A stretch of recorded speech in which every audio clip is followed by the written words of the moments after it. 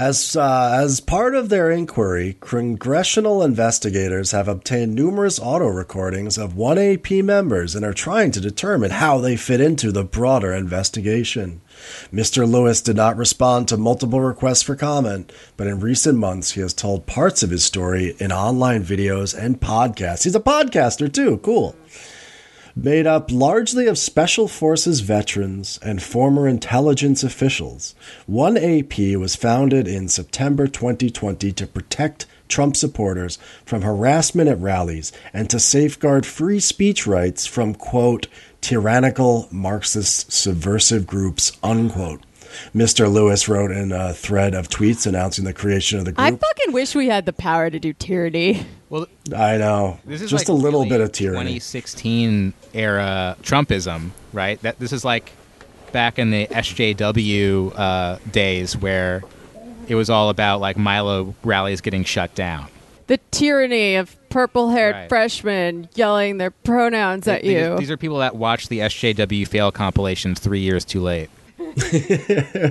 I'll finish this paragraph. In a video attached to the thread, he said it would be a tactical mistake to discuss how members of 1AP had, I guess... How many members?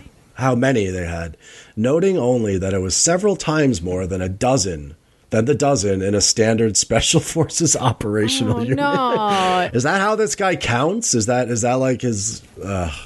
It's like multiple Special Forces operational units. I'm scared. I'm so scared. It's like three, 4 spec ops. Yeah, I love that line. Okay. It would be a tactical mistake to discuss how many members we have. But trust me, there's many more than you'd think. We are legion. Okay. By the time he founded First Amendment Praetorian, Mr. Lewis, who once served as a medic for a Special Forces team, had been out of the Army for a decade and reinvented himself as an author and commentator with an interest in military issues and right-wing politics. Among his works were 2 action novels, I want to read those, describing how the Green Berets saved the American homeland from a fictional invasion, and a memoir depicting his rise from poverty and adoption to success in the 10th Special Forces Group, an elite unit stationed in Germany. P.S. Adoption doesn't mean you're disadvantaged in life. It might mean that you get to live with some nice rich people. Yeah. Oh. His elite unit stationed in Germany.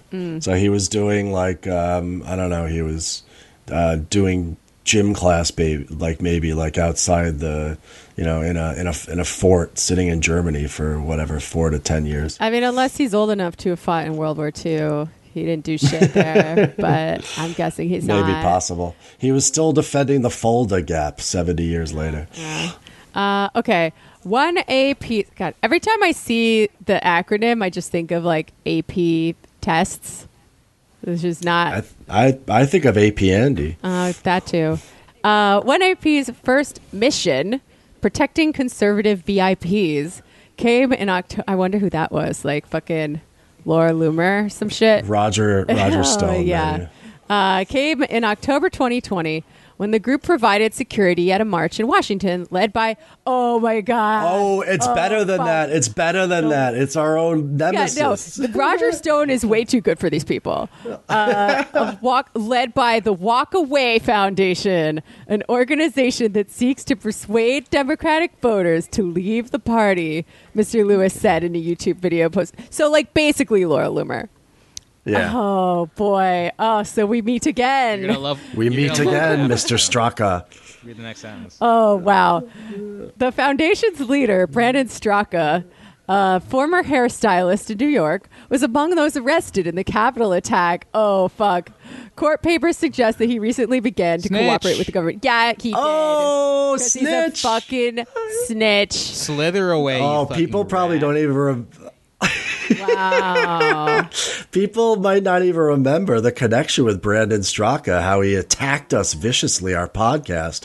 Actually, that's not true. He got really confused when Sam Cedar told him the name of the podcast. He blinked a couple times in a stupid manner because he had no idea what that meant. No, he knew what he literally said.